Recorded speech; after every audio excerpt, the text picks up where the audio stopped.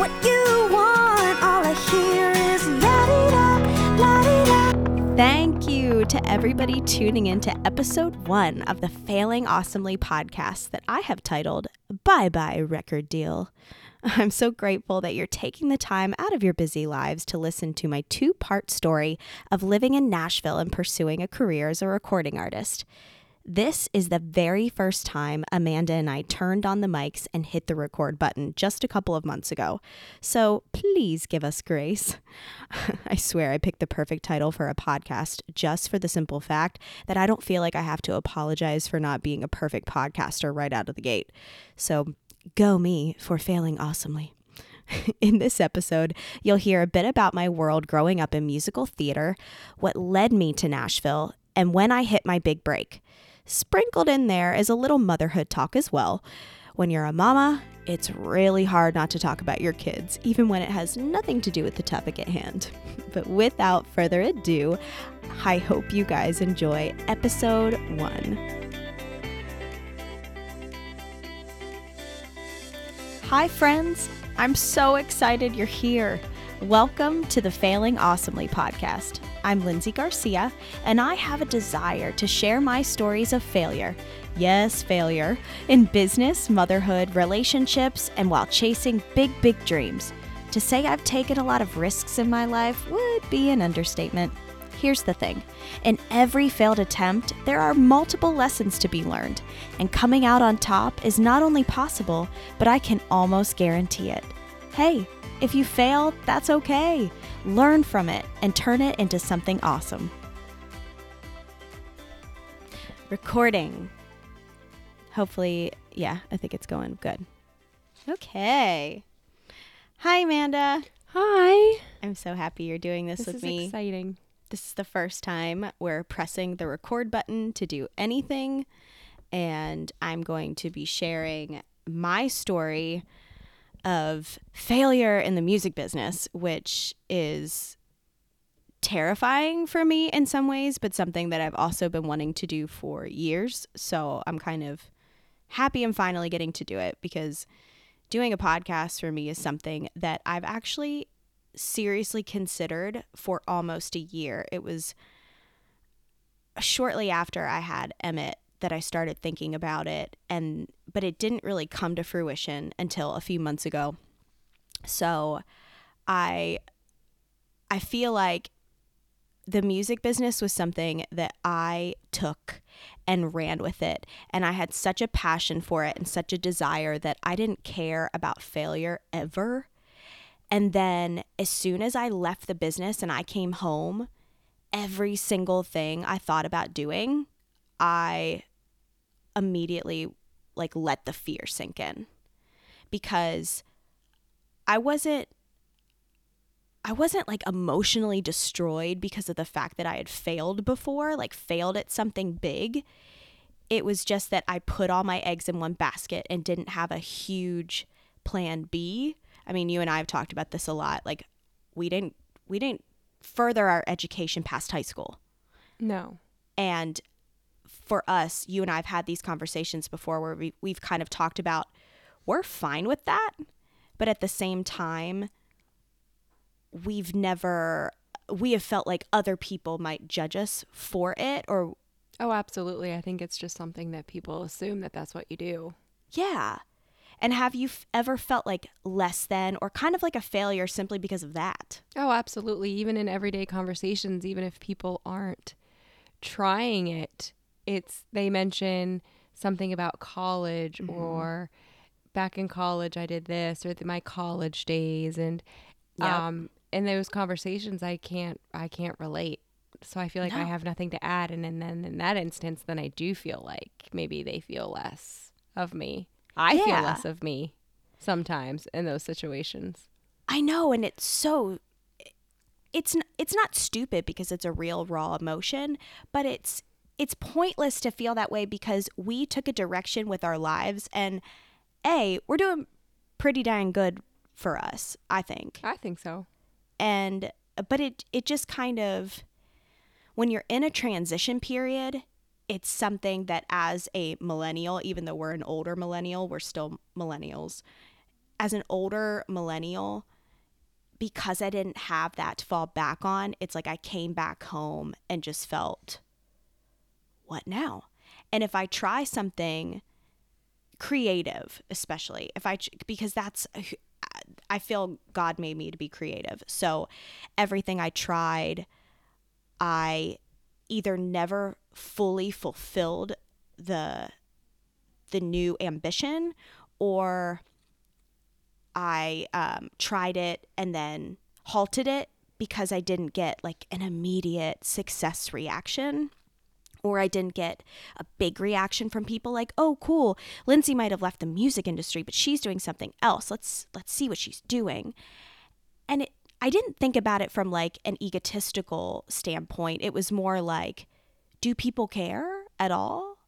And if I didn't get a big reaction, then I was like, oh, people are going to think I'm stupid if I do this. Like, oh, Lindsay's no longer in the music industry, so now she's just trying anything to make something of herself, and poor girl should have gone to college. You know, like that was what was going through my head when I came home. But so earlier this year, the thing that sparked something within me, and I immediately, like the day after Mother's Day, I thought, I need to do this podcast. I've been thinking about it. I just need to do it, even if just for me, even if it's just therapeutic for me to get on a mic with my best friend and tell my story and tell other people's stories and talk about failure and how failure's okay and you can turn it around and make it awesome. If I'm the only one that benefits from this, I'm okay with that. I think that that's okay. Like, I'm not worried about failing at this anymore. And that's why I'm starting it now. That's why I didn't start it a year ago, because I didn't have, it's not even that I have confidence. It's just that I don't care if nothing comes out of this. You know what I mean? Absolutely. The fear is not there. No, it's really not. And I asked you to be a part of this with me because you have known me. We're going to show our age. We've known each other for, do the math, 2003, 16 years. 16 years we've known each other. So you have known me a very long time. You've known me before I went to Nashville. And now that I've been back, do you know that at the end of this year, I will have been back 7 years? Which is longer than you were there. No, I was there 7.5. Okay. So technically it's a little bit shorter. Close. But yeah, this New Year's Eve, I will have been back 7 years. And I cannot believe, and so much has happened in my life. I mean, I got married and had 2 children, and we've lived like 5 different places since we moved back. But I can't, I'm like, oh my gosh, I was in Nashville for 7.5 years. I did so much in those 7.5 years. And I felt like I was there a lot longer. Like it felt like 15. I felt like I spent such a huge part of my life there. And probably because it was like the majority of my 20s. Years, yeah. I think that that's why I feel like I was there a lot longer.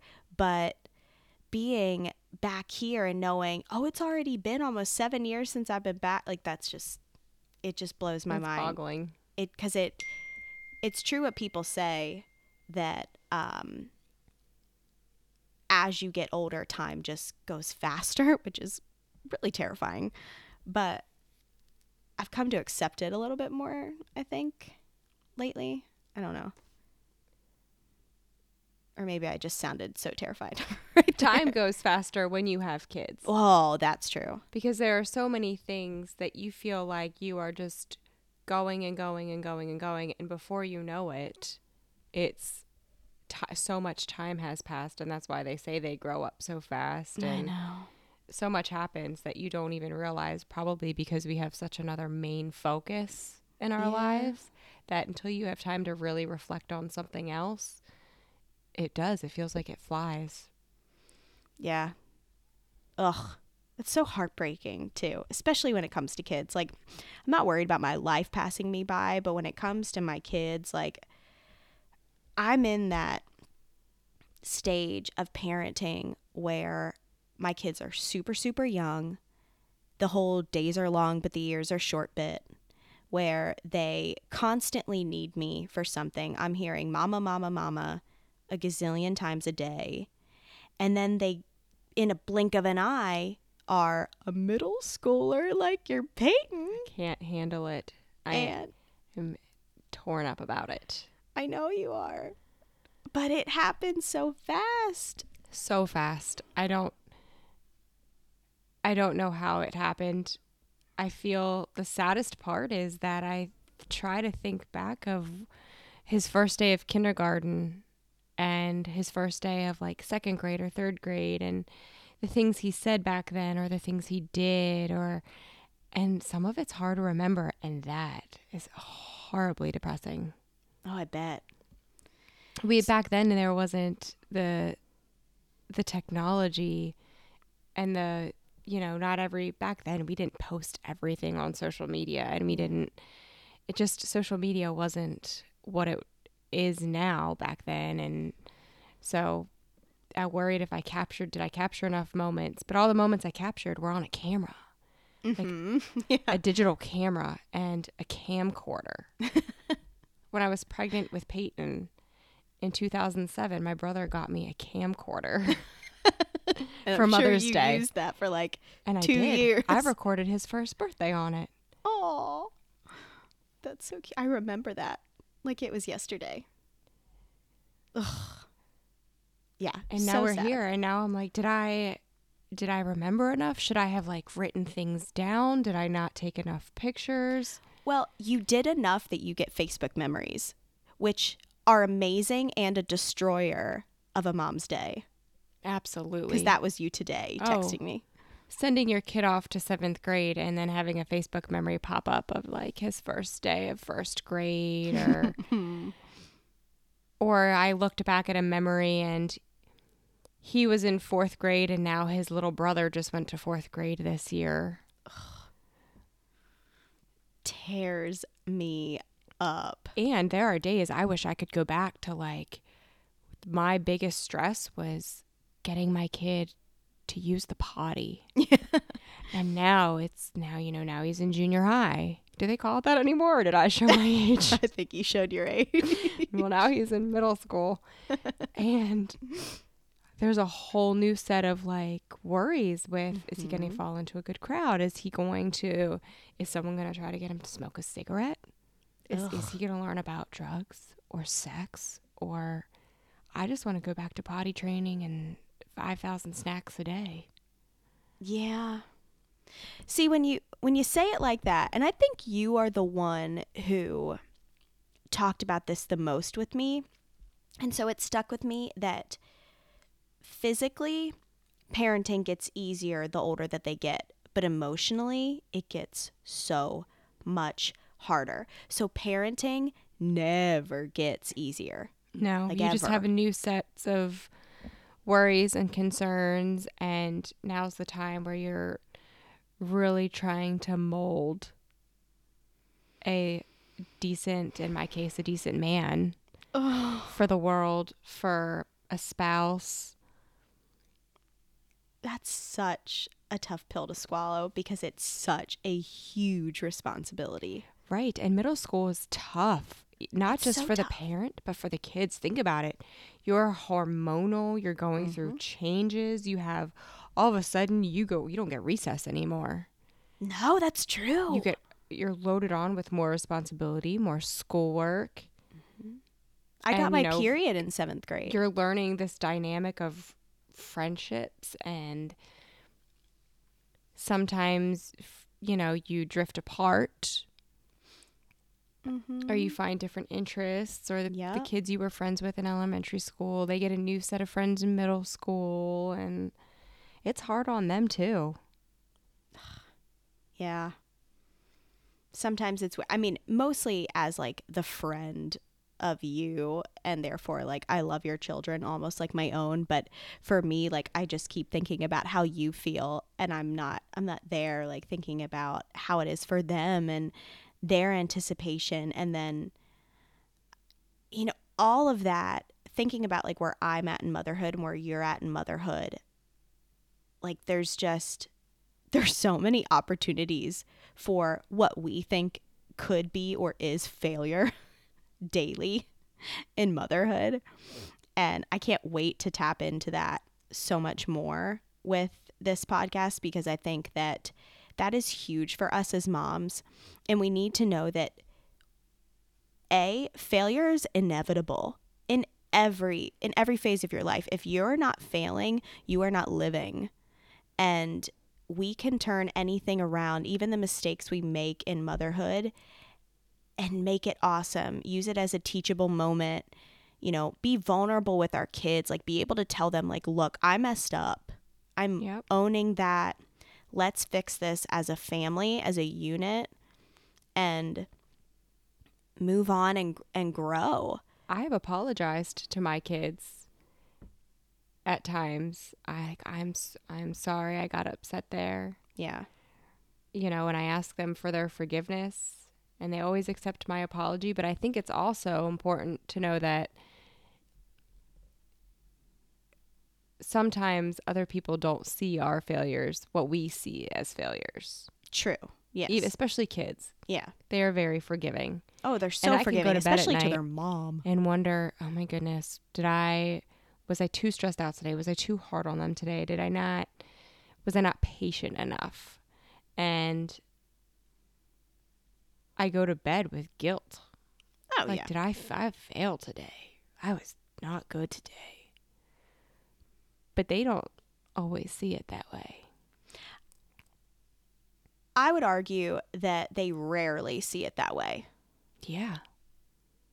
They go to bed and they love me. And even if I lost my temper, or my patience was short, or maybe I was too strict about something, they don't ever go to bed and say, like, I don't want you to tuck me in. I'm mad at you. Yeah. Never. They still want me to tuck them in. And there are kids who do that. Lay with them for a little. That's so sweet. And snuggle before bed. And they are the most forgiving little humans. Even when I feel like I failed today. Yeah. Well, good job, Mom. I hope I still have snugglers when they're 12 and 10. That's my new goal. It is my favorite thing. Yeah, you have good kids. You do. Good job. All right. Well, I really wanted to start out this podcast by telling my story, because anybody who's listening to this who knows me at all knows a little bit of my background, that I was involved in the music industry since I was little, starting in musical theater. But this Mother's Day, you and I went on a trip. A much needed, very long overdue, much earned, very much earned trip. And we went to Northern Philly to see Kip Moore in concert. And we had a blast. We had a really, really good time. It was the best time. Everything just like flowed perfectly. Yes, I forgot about that until you just mentioned it. The one thing that we kept saying after when we got back was, that couldn't have gone better. I mean, everything that we did, checking into our hotel to like where we went, getting our nails done. We never had to wait in line for anything. Nope. Everything went smoothly. Even everywhere we ate, the food was great. The atmosphere was great. Like, we enjoyed every single part of that trip. And it was only for like one night. Do you think our expectations are so low now that that's why it was so awesome? Or was it really that awesome? It was really that awesome, but I also do feel like maybe our expectations are lowered a tad. Like, we ate a meal uninterrupted. True. And those I will think that's pretty fantastic no matter where it is. Absolutely. So, but also the food and the wine was top notch. Oh, yeah. We did a good job with that. Very good. That Too was good. A good trip. That was a great trip. It was. So yeah, so we went to this show, and the thing about going to a show period was it was only the second show I have seen, like second concert I have been to, period, since moving back from Nashville. And yeah, it's crazy to think about, knowing that I used to tour the nation for 3.5 years singing backup, plus did other gigs here and there and whatnot. And as soon as I moved back, I've been to 2 concerts in 6.5 years. So the one thing that it did was it kind of opened up some old feelings about being in the music industry. And, you know, that used to be me as a musician, not as an artist, because even though I did eventually get a record deal, I didn't tour on my own. I toured singing backup for Colt Ford, which I'll talk about in a little bit. But the reason I think it hit me harder than the concert I went to before is that these were Nashville guys, and guys that I sort of knew. We didn't know each other well, but we were all musicians, all musicians on tour, gigging around. It was kind of like being a part of a club, and we knew who each other were. Like I knew who they were. I'd hung out with them a couple times, sort of thing. So although we were more acquaintances than friends, I would say, it was still like watching some old buddies like doing it and succeeding. And it, for lack of a better way to describe it, it was like I felt this pang in my heart that I had not felt in years, in so many years. So, and again, like, it's a stretch to say, like, I don't want to misconstrue how I knew him, but I used to know Kip pretty well. Again, we weren't like super close buddies, but he would come out and on the road and see us on tour and hang out on our tour bus. And I saw him a couple times around town and hung out with him like at a bar one night or something. So like I knew Kip pretty well. Not in recent years, but just back when I lived in Nashville, and I met him like 10 years ago when we both like had just gotten record deals. So to see him succeeding is kind of just, I'm so proud. Like I really did, like the first feeling I felt was pride for him. Like, this is amazing. Like, you're doing it, dude. And then I felt like, oh, I didn't get to, like, did I miss out? No, I didn't. Like, I love my life, but did I miss out? And that was kind of what, went through my head while we were there. This part is not important. Beep. And it was such a great show. I mean, it was a killer show. If you ever get a So chance much fun to go see Kip in concert, you're not going to be disappointed. It was amazing. I think recently he was in Hanover. Mm-hmm. I don't know. No, I think he's coming to Hanover. Oh, he's coming. Fall, he's coming to Hanover. Okay. Yeah. I wasn't sure if he was already here or if I just noticed that he was fall. coming. Cool. Go check him out in Hanover. It's not that far. I can't believe he's coming to Hanover. Right. Yes, he will not Hanover. be disappointed. He has great songs, great lyrics. They tell a great story. Definitely. So I'm going to back up a bit because I feel like if anybody's listening to this that doesn't know my story, they're not really going to know how it started. So, growing up, I grew up here in Lancaster, Pennsylvania, where I am residing again. And I grew up in musical theater. That was my start, really, since I was I think I was 11 when I started, and doing show runs at the Dutch Apple Dinner Theater was primarily where I performed. And at the Dutch Apple, they did 2-month show runs. So with 2 shows a day. So that's a lot of shows. And I would try as much as I could to do shows in the summertime, but there were always like a show or 2 during the school year. So, I mean, from age 11 to high school, I was pretty much going to school part-time to be a part of musical theater. So when I say music was my life, it literally was like what I lived and breathed. And then I just had to keep up with school. That's kind of how I looked at it. But at graduation, I got engaged to my, this is going to kill you, my middle school sweetheart. Stop it. Yes. Stop it. Middle school. So what if Peyton meets somebody that he might be with until he's like 20, 21 and engaged to? I'll be like, oh, I am so busy with soccer right now, but you seem like a really great girl. Maybe later. Like after high school. That's your wishes. But what's funny is I can honestly hear Peyton say that to a girl. Like, I'm really busy with soccer right now. He doesn't think girls are cute. I'm good. You're good right now, which is good. But yes, I got engaged to my middle school sweetheart. And there's nothing bad to say about that relationship or even about the end of the relationship. He was a great guy, but my world completely turned upside down because I graduated, I got engaged, I got a job as a receptionist for a dermatologist, and completely like music wasn't even a part of my life. And for somebody who that was all I did, like that was the majority of my life was music or musical theater, to go cold turkey and not do any of that as a creative, that was super, super hard for me. And it just sent me down this rabbit hole of what I know now had to have been depression. I mean, people didn't talk about depression a lot back then, especially in kids, I think. So, because I was even though I was 18, I was still a kid. Right.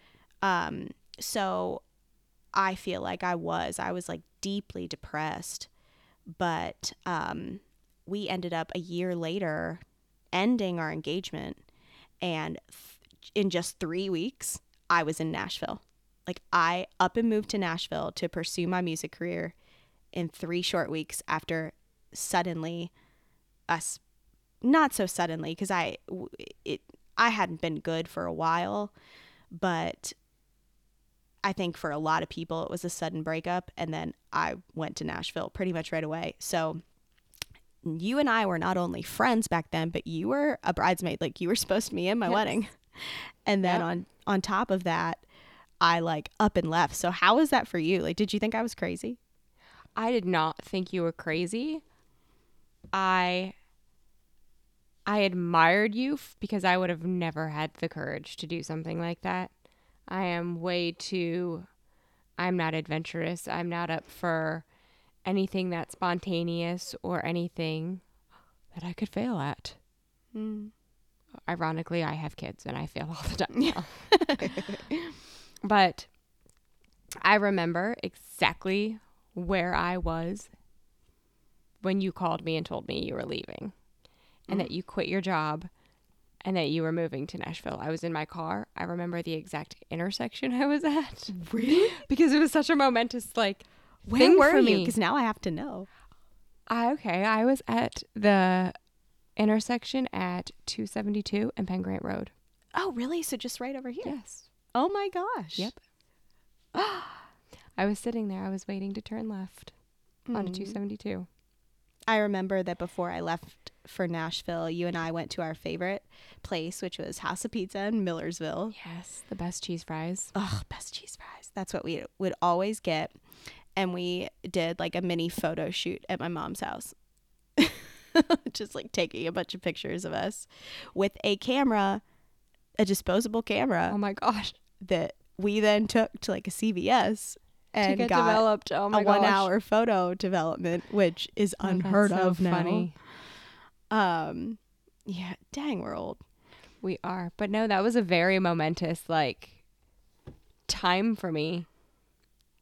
I was so happy for you, but I was like, what am I going to do without her?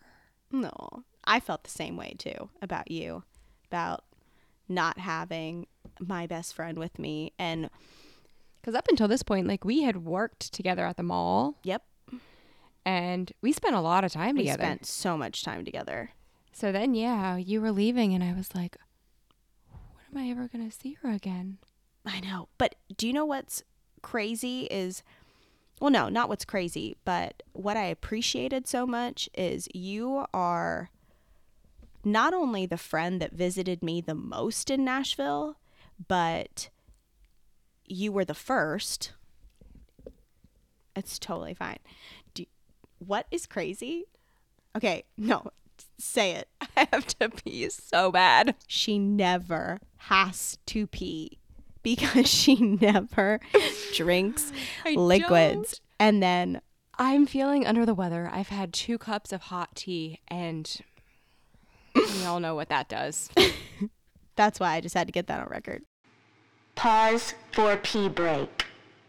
So we say our goodbyes in Pennsylvania, and I take my butt to Nashville. I made you a CD. You did? You made me a mix CD. I made you a mixed CD. If that's not a sign of the times, I think don't I know still what have is. it. Yes, there were songs about friendship. I'm pretty sure the Golden Girls theme song was on there. It was. Do you know what else was on there that still to this day I will cry? And it's because I think of you, not like, I'm just going to say the song. And if anybody knows it, you'll understand why it's hilarious that now that I'm a mom, I wouldn't like think of my kids. I think of Amanda, but who I call Minnie, by the way, because I don't want to keep saying Amanda. That's weird. You're Minnie. It's weird for me to say Amanda. But when you made me that CD, the Phil Collins song, You'll Be in My Heart. Still to this day, if I hear that song, I will at least get teary-eyed because it makes me think that was a song that you had on that mix CD. I remember that. I'm sure if I listened to that now, I'd be like, we're gonna have to find it. We do need and to figure find out that. what's on there. That's But yes, hilarious. we said goodbye. I made you a CD for your drive. Yeah. Ugh. Perfect. You're a great friend. Thank you. You were gone. I know. Got to Nashville. I got an apartment in a sketch part of town, and I had no idea it was sketch until after I had already signed a lease, was there, and I was fine. Like, I never really felt that unsafe, but got a sketch apartment, got a job, and started singing demos. And I got that gig through a friend of a friend from Lancaster. He was an established drummer in town. He used to be the drummer for Blake Shelton back when Blake had first started. And he did a lot of studio recordings and whatnot. So he's from Lancaster, and he's the one who got me the gig singing demos. So I started doing that, but I was there for a good year and was spinning my wheels and like didn't know my direction and didn't know what I was going to do. I was still doing demos here and there. I was starting to sing backup a little bit for some people who mostly did gigs around town. Sometimes there were some gigs at festivals in other states, other cities, but it was mostly local. And I just didn't really know what to do or where to go. And it's the typical story. If you've heard anybody else's story about being a female in a big city trying to make it in the entertainment industry, you get a ton of male figures that are trying to take advantage of you in one way, shape, or form, and telling you that they're going to give you the career of your dreams. I was not about that at all. I would shoot down anybody that even dared tried to take advantage of me in any way. So for a long time, I didn't use that as a crutch. I actually used that to push myself forward, but I felt like, man, if this is what it's like to try to make it, am I ever going to make it? Like, am I ever going to get ahead if I know I'm not going to go that route? Like, how am I going to make this happen? So fast forward to 2007, early 2007. So I was there about a year and a half, and there's an open call for this reality show called Nashville.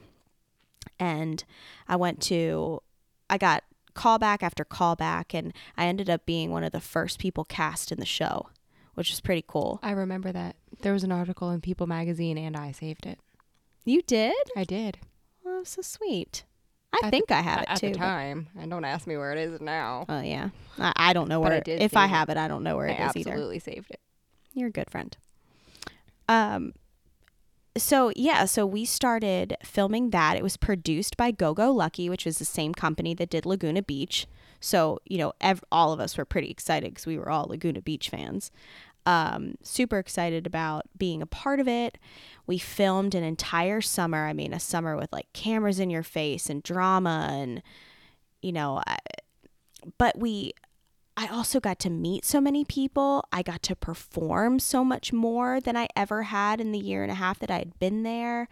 I got to meet the big dogs, the top dogs in the Nashville industry that like I probably wouldn't have had a chance to meet, especially at that time, without the show. So it was an amazing tool. And I had all these opportunities lined up for me in anticipation for a hit show.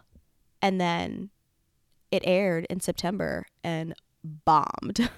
I mean, completely bombed. It aired, I think, 2 or 3 episodes, 3 tops for sure. It might have been 3 episodes.